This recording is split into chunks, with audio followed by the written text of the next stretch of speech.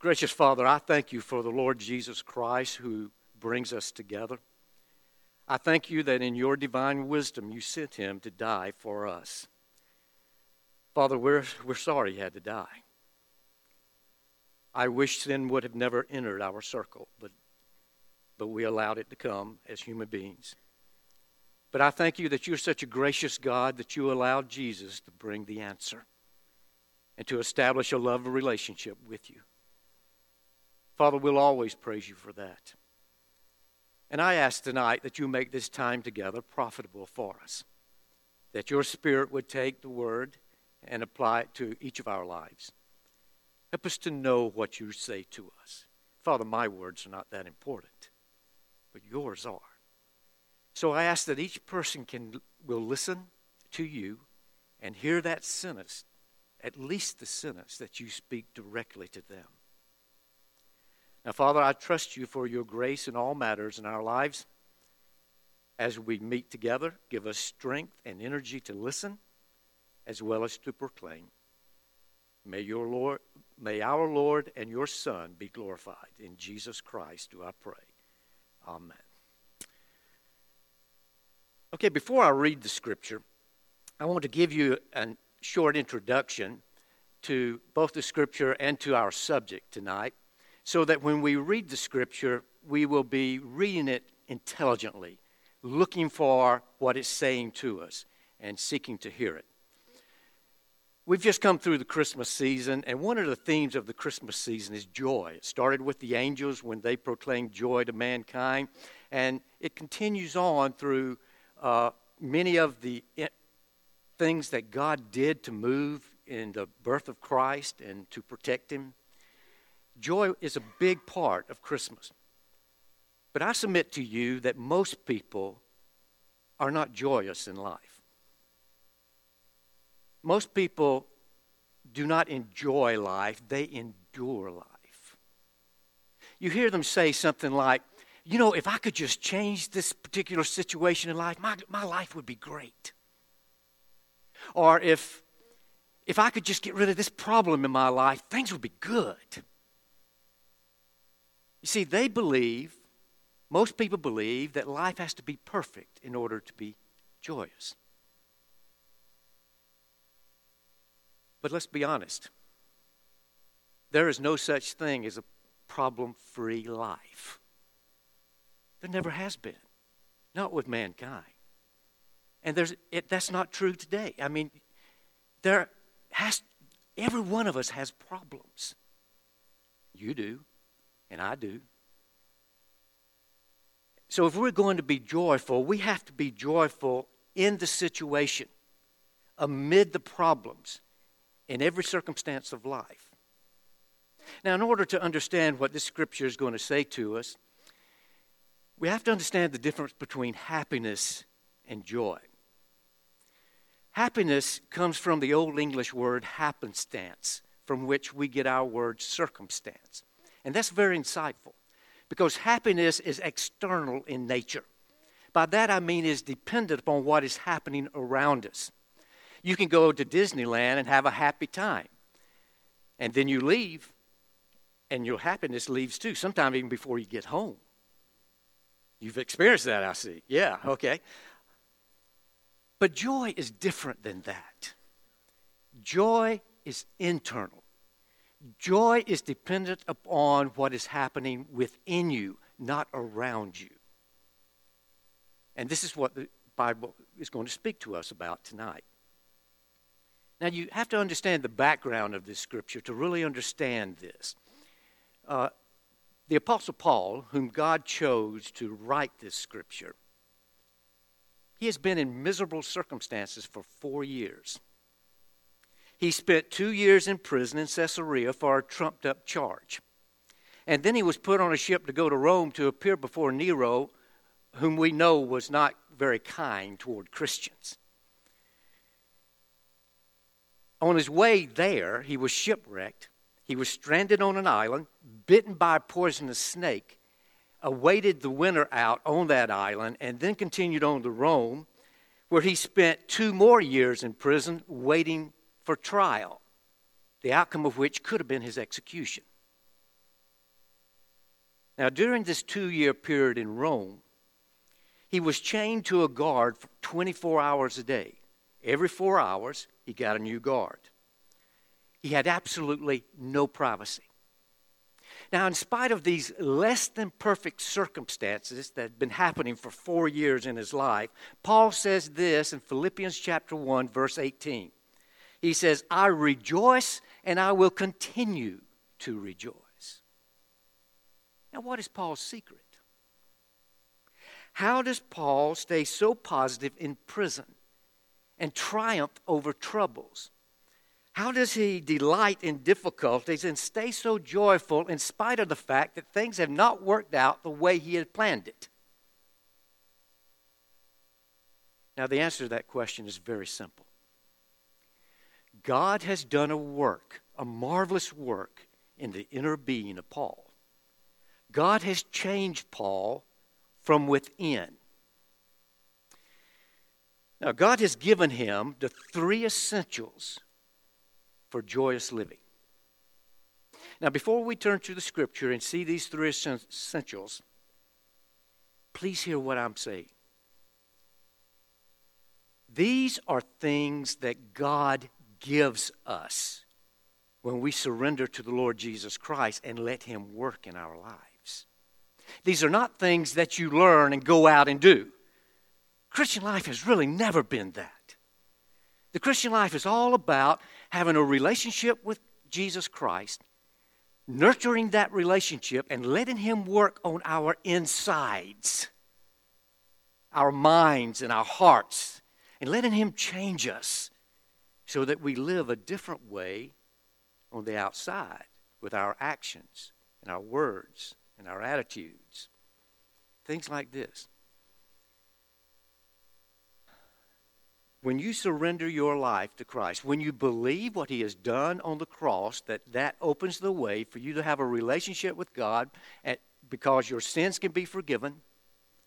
And when you make Him Lord of your life, He works within you to develop these things. Now, it is true that if you do not cooperate with Him, these things do not develop. And that is why you see so many church members who are not joyous in life. But if we Christians would simply cooperate with the Holy Spirit that has been given with us, God develops these essentials in our lives. Now remember that as we turn to the Scripture now. Let's read the Scripture. Beginning in verse 12 of Philippians chapter 1. Now I want you to know, brothers, that what has happened to me has really served to advance the gospel. As a result, it has become clear throughout the whole palace guard and to everyone else that I'm in chains for Christ. Because of my chains, most of the brothers in the Lord have been encouraged to speak the word of God more courageously and fearlessly. It is true that some preach Christ out of envy and rivalry, but others out of goodwill. The latter do so in love, knowing that I am put here for the defense of the gospel. The former preach Christ out of selfish ambition, not sincerely, supposing that they can stir up trouble for me while I'm in chains. But what does it matter? The important thing is that in every way, whether from false motives or true, Christ is preached. And because of this, I will rejoice. Yes, and I will continue to rejoice. For I know that through your prayers and the help given by the Spirit of Jesus Christ, what is happening to me will turn out for my deliverance. I eagerly expect and hope that I will in no way be ashamed, but will have sufficient courage so that now, as always, Christ will be exalted in my body, whether by life or by death. For to me, to live is Christ, and to die is gain. If I am to go on living in the body, this will mean fruitful labor for me. Yet what shall I choose? I do not know. I am torn between the two. I desire to depart and to be with Christ, which is better by far. But it is more necessary for you that I remain in the body. Convinced of this, I know that I will remain, and I will continue with all of you for your progress and joy in the faith, so that through my being with you again, your joy in Christ will overflow on account of me. Now, I hope you caught some of these essentials, but I'm going to make them clear for you as we look into the Scripture. And I'm going to do this by referring to these essentials as a need that I have in my life. That will make them, I think, more clear to us than any other way I could express them. And the first one is this: I need a perspective to live from. I need a perspective to live from. As I said, everyone has problems. You brought yours with you tonight. Your problems, though, are not as important as the way you are looking at your problems. See, the way we look at our problems is far more important than the problem itself. Our perspective makes a difference. Now, if you look in verse 12 and verse 13, you see Paul's perspective here. He says, "Now I want you to know, brothers, that what has happened to me has really served to advance the gospel. As a result, it has become clear throughout the whole palace guard and to everyone else that I am in chains for Christ." Now, do you understand what Paul is saying? He's saying, I can see the best even in the worst. I can see God working in my problems even though they haven't worked out my way. See, Paul had always wanted to come to Rome, but he had planned to hold a crusade. Instead, God put him in prison where he would write a portion of the New Testament. He chained him to a palace guard. Now, these were the elite troops of the empire. They were chosen by Caesar himself, and they were his bodyguards. They were among the highest paid people in the empire. And after 12 years of service, they would retire, and they were made leaders in Rome. Do you see, there was not a more strategic group for Paul to witness to than these Praetorian guards, as they sometimes referred to.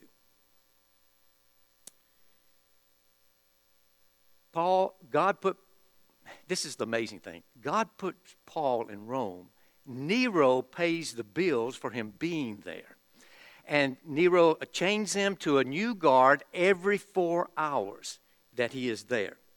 That means in 2 years, at 4-hour shifts, Paul would have had the opportunity to witness to 4,380 guards. Now, that's assuming that there were no repeats. There may have been a few repeats, but probably not many for this kind of duty. These guards had an inside track to the emperor, so much so that many of the emperor's family came to know Christ. History tells us that Nero had his wife, his mother, and children killed because they became Christians. Do you see what God was doing? Paul could. Paul saw God at work. He knew he had a captive audience. Look in verse 14. It says, "Because of my chains, most of the brothers in the Lord have been encouraged to speak the word of God more courageously and fearlessly." Now, would that have happened? Would unbelievers be witnessed to and believers strengthened in the Lord if Paul had been discouraged and depressed because of his circumstances? No. No, you see, it was Paul's attitude that allowed God to work in these circumstances through him to touch the lives of other people. It was Paul's attitude that encouraged the other people. See, courage is contagious. It spreads like wildfire. And other believers were bold because Paul was being bold. He wasn't depressed. He saw God at work in his circumstances. That was his perspective. The truth is that the perspective that you and I need to live from is stated very clearly in Romans chapter 8, verse 28, a verse you know very well. It reads like this: "For we know that in all things God works for the good of those who love him and are called according to his purpose." Don't miss the lesson here. God has a purpose for every one of my problems.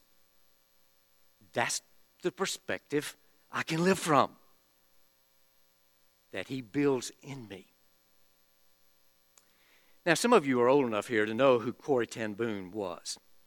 Some of you may be too young to know, so let me tell you. She was a Christian that was put in one of the concentration camps during the Holocaust in Germany. She was put there along with her sister. And while she was there, her body became infected with lice. One day, she was complaining about the lice to her sister, and her sister reminded her of the Bible verse that says, "In all things give thanks," and she encouraged Corey to give thanks for the lice. Now, Corey's immediate response was, "How can I thank God for lice?" But because the Bible was so clear in its teaching, she made a choice to do so.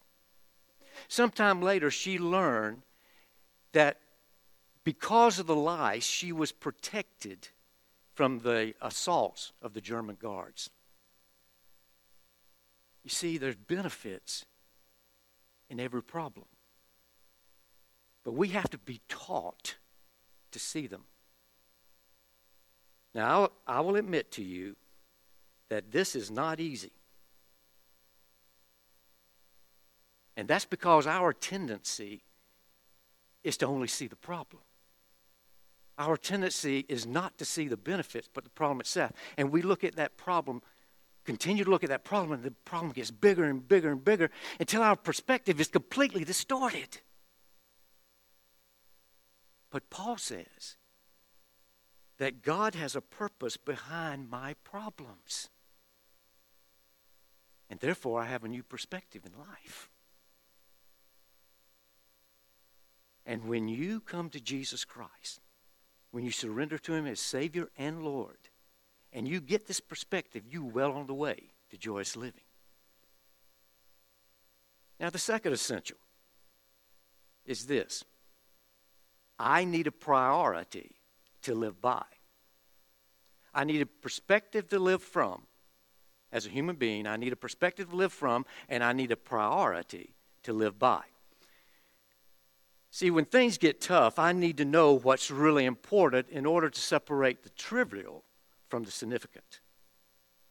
I can live my life by problems or by priorities. And either you will decide what is important in your life or other people will decide that for you. And if you don't choose your priorities, you'll go around putting out one fire after another fire, simply living life from problem to problem to problem, never choosing what is important. Look in verses 15 through 17. This is what Paul said. It is true that some preach Christ out of envy and rivalry, others out of goodwill. The latter do so in love, knowing that I am put for the defense of the gospel. The former preach Christ out of selfish ambition, not sincerely, supposing that they can stir up trouble for me while I am in chains. Do you hear what Paul is saying? Paul is saying, not only am I in prison, but there's guys out there who are attacking my ministry. They're jealous, they're envious, and they're attacking me.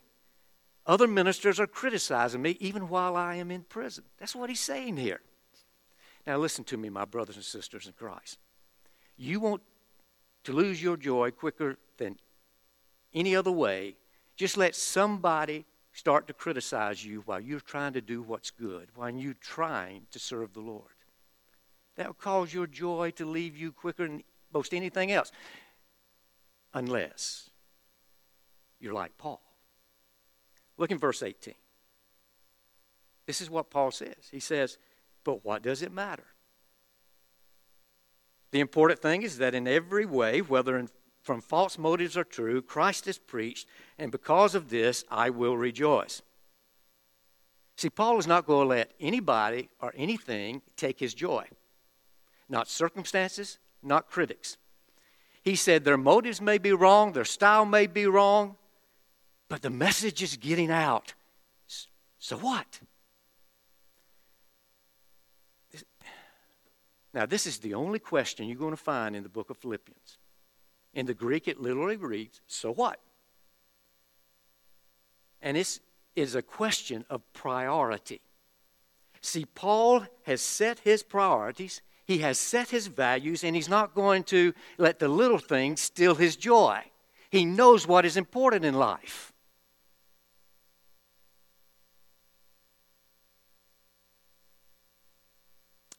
years ago, when Charlie Grimm was managing the Chicago Cubs, they went through a batting slump that caused them to slide to the very last place in their division.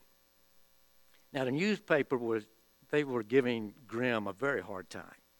They were saying things, why can't we get decent hitters in here? One night, a Chicago Cubs scout called the coach, and he said this. He said, Coach, I've just stumbled onto a great pitching find. This afternoon, this kid pitched a perfect game, 27 strikeouts in a row. Nobody even touched the ball until a guy got a foul in the last inning. I've got this kid with me right now. You want me to sign him up? And Grimm responded like this. He said, no, we don't need pitchers. We need hitters. Sign up the guy who hit the foul ball. Now, I know that sounds funny, but the truth is we have a manager here who has forgotten his top priority. See, his top priority was not to get hitters. His top priority was to win ball games.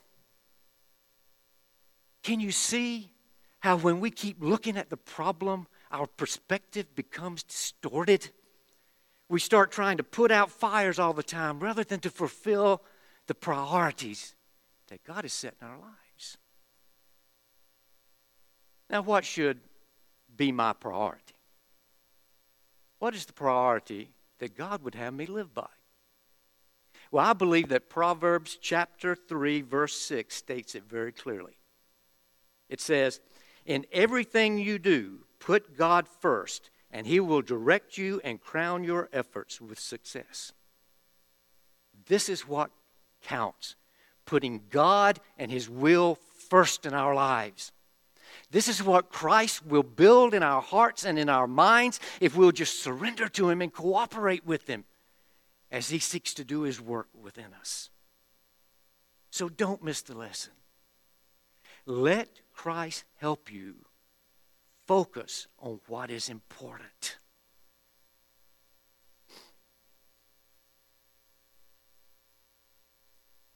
Before I leave this, let me ask you, those of you who are married, how many of the arguments that you have in your marriage are about the little things that don't matter? Now think about it. Just the other day, my wife and I had a discussion about how to sign a certain email. Now, that's earth-shaking, isn't it? The president ought to comment on that, shouldn't he? No. It's not worth losing your joy over. This is why we have to cooperate with Christ, particularly when things don't go exactly right. We need to take a step back and say, something's wrong, Lord, and it's wrong inside of me. Do your work. Do your work.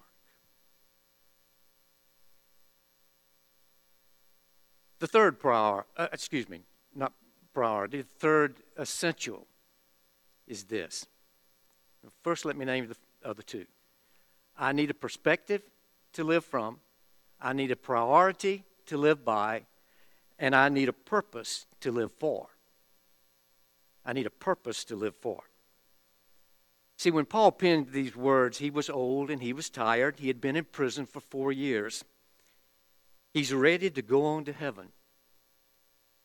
They've taken almost every single thing from him. They've taken his freedom, his privacy, most of his friends, and a lot of his ministry. They've taken almost everything from him except the one thing they could not take from him, and that is his purpose for living. And he states that purpose in verse 21. He said, for me to live is Christ and to die is gain. Now, he's not suicidal here, but he is anticipating death. He's not afraid of dying. Dying is going on to better things. It's getting out of prison. But then Paul says, but while I'm here, I have a purpose for living. And that purpose is Christ. For me to live is Christ and to die is gain. Now let's do a little looking at our own hearts here. How would you fill in the blank? For me to live is blank. Now, please, don't answer the way you know you're supposed to answer it. Look at your life and let your life answer it. What should you put there according to the way you've been living? For me to live is blank. Now, the media advertisements, they show the value of our society because they tell us what we want to hear. And based on advertising, I would say that most Americans would fill in this blank in one of three ways. Some would fill in, for me to live is possessions. I get it out. These people, they want to get, and then get new things, and then get more things. It's get. In America, we buy things we don't need with money we don't have to impress people we don't even like. And that's dumb. You stop to think about it. One young man put it like this. He said, I've got to go to work to keep up with the Joneses, and just about the time I catch up with them, they refinance and I'm in trouble again. But for a lot of people, it is possessions. That's what they live for, is to get things. Others would answer it like this. For me to live is pleasure. Anything to pleasure them and to overcome some of the boredom in their lives. These people, they'll spend all weekend trying to pleasure themselves, just overcome the boredom, and then Monday comes and it's back to work and their life is the pits again. See, that's the problem. Pleasure does not last. Others would answer this, for me to live is power, position, prestige, or popularity. All of them are about the same.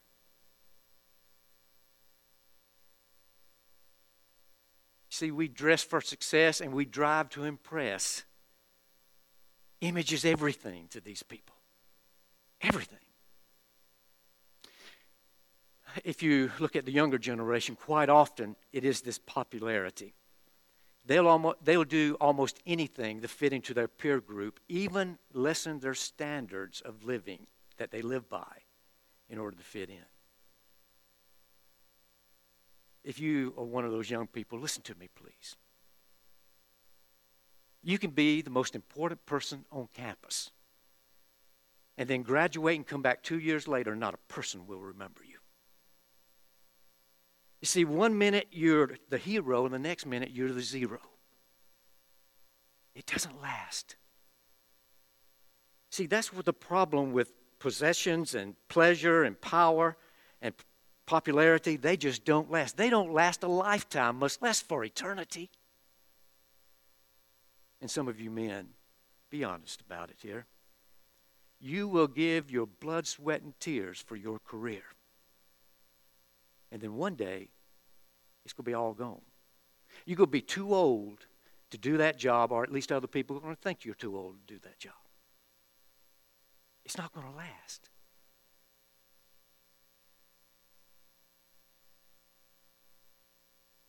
The best use of your life is to invest it in something that will outlast it. And the truth is, there's far more to this life than a nice home and a beautiful car and stereos and music here and video games and stuff like that. The here and now, there's a lot more to life than that. Someone has said it very wisely. They said, only a fool would go all through life unprepared for something they know will eventually happen. Death.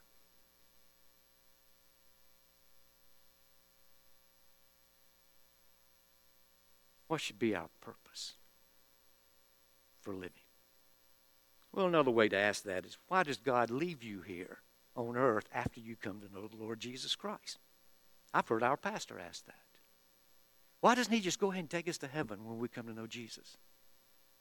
Well, the Apostle Paul answers that question very clearly.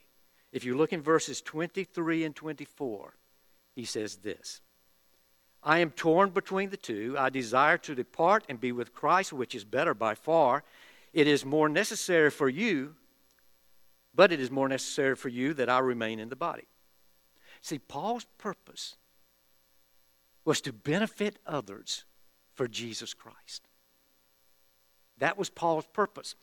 Paul's purpose was to help other people in the name of Jesus for the glory of Christ. That was his purpose, and that should be ours. So don't miss this secret to joyous living. Jesus first, others second, and myself last. I submit to you that the reason we have so many in our culture who are discouraged and depressed and there's so little joy in people's lives is because in our society there is a preoccupation with self. We're always asking things like, what is best for me? What will make me happy? What do I want? What do I need? But when we come to Jesus Christ and we surrender our lives to Him, He gives us a greater purpose than just ourselves. Much greater.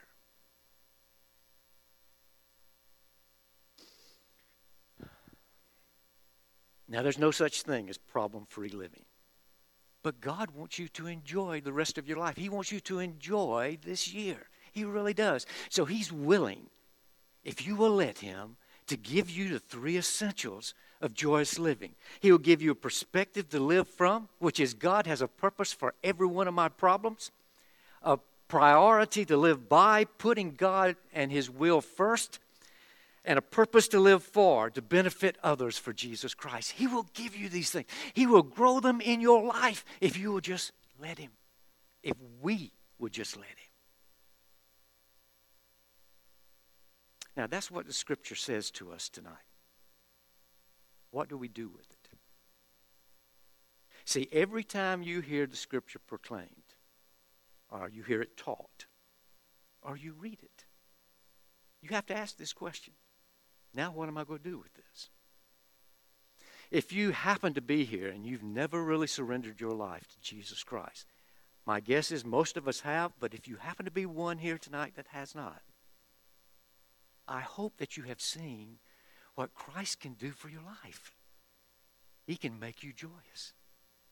He can change everything about your life if you just give Him a chance. If you would believe what He's done on the cross for you, died that your sins could be forgiven and you could come into a living, loving relationship with God. And if you would make Him Lord, just cooperate with what He's doing in your life, He will build this in you. You don't have to make yourself do it. He grows it in you.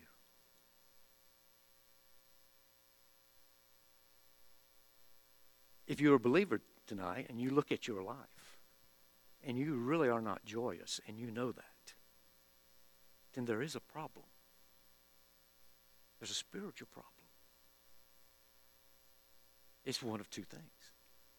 Either you never really came into a loving relationship with Jesus, you just joined the church and became kind of a social group, support from others, but never a loving relationship with Jesus. Or you have done that, but you let other things become more important to you than what Jesus wants to do in your personal life. And you've ceased to cooperate with Him. You're doing what the Bible calls grieving the Holy Spirit within you. And if you are, you've got to make a decision to make Him Lord. To recognize what He wants to do in you is the most important thing. And just cooperate. It's not always easy. You know that, and I know that. But that's where you cry out to God for help. You tell Him, something's wrong here, Lord. Do your work in me. Do your work in me.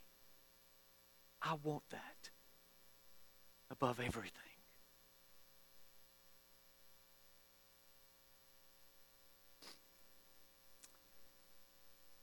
Now, usually after this message, I would give an invitation to have people walk the aisle.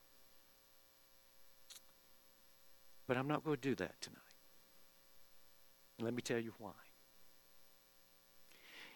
Because in an emotional time, you can walk this aisle and then leave and never be changed. We're not talking about emotions here. We're talking about decisions that you make from within your being with God's help. You know God wants you to make it, and so you make it. And you can do that right where you are. Now, I believe you will make it public sometime. If He's working in your life and you've never made it public, you will. Okay? And I don't have to have you come tonight. Because God, what He starts, He finishes. Isn't that wonderful? Isn't that wonderful?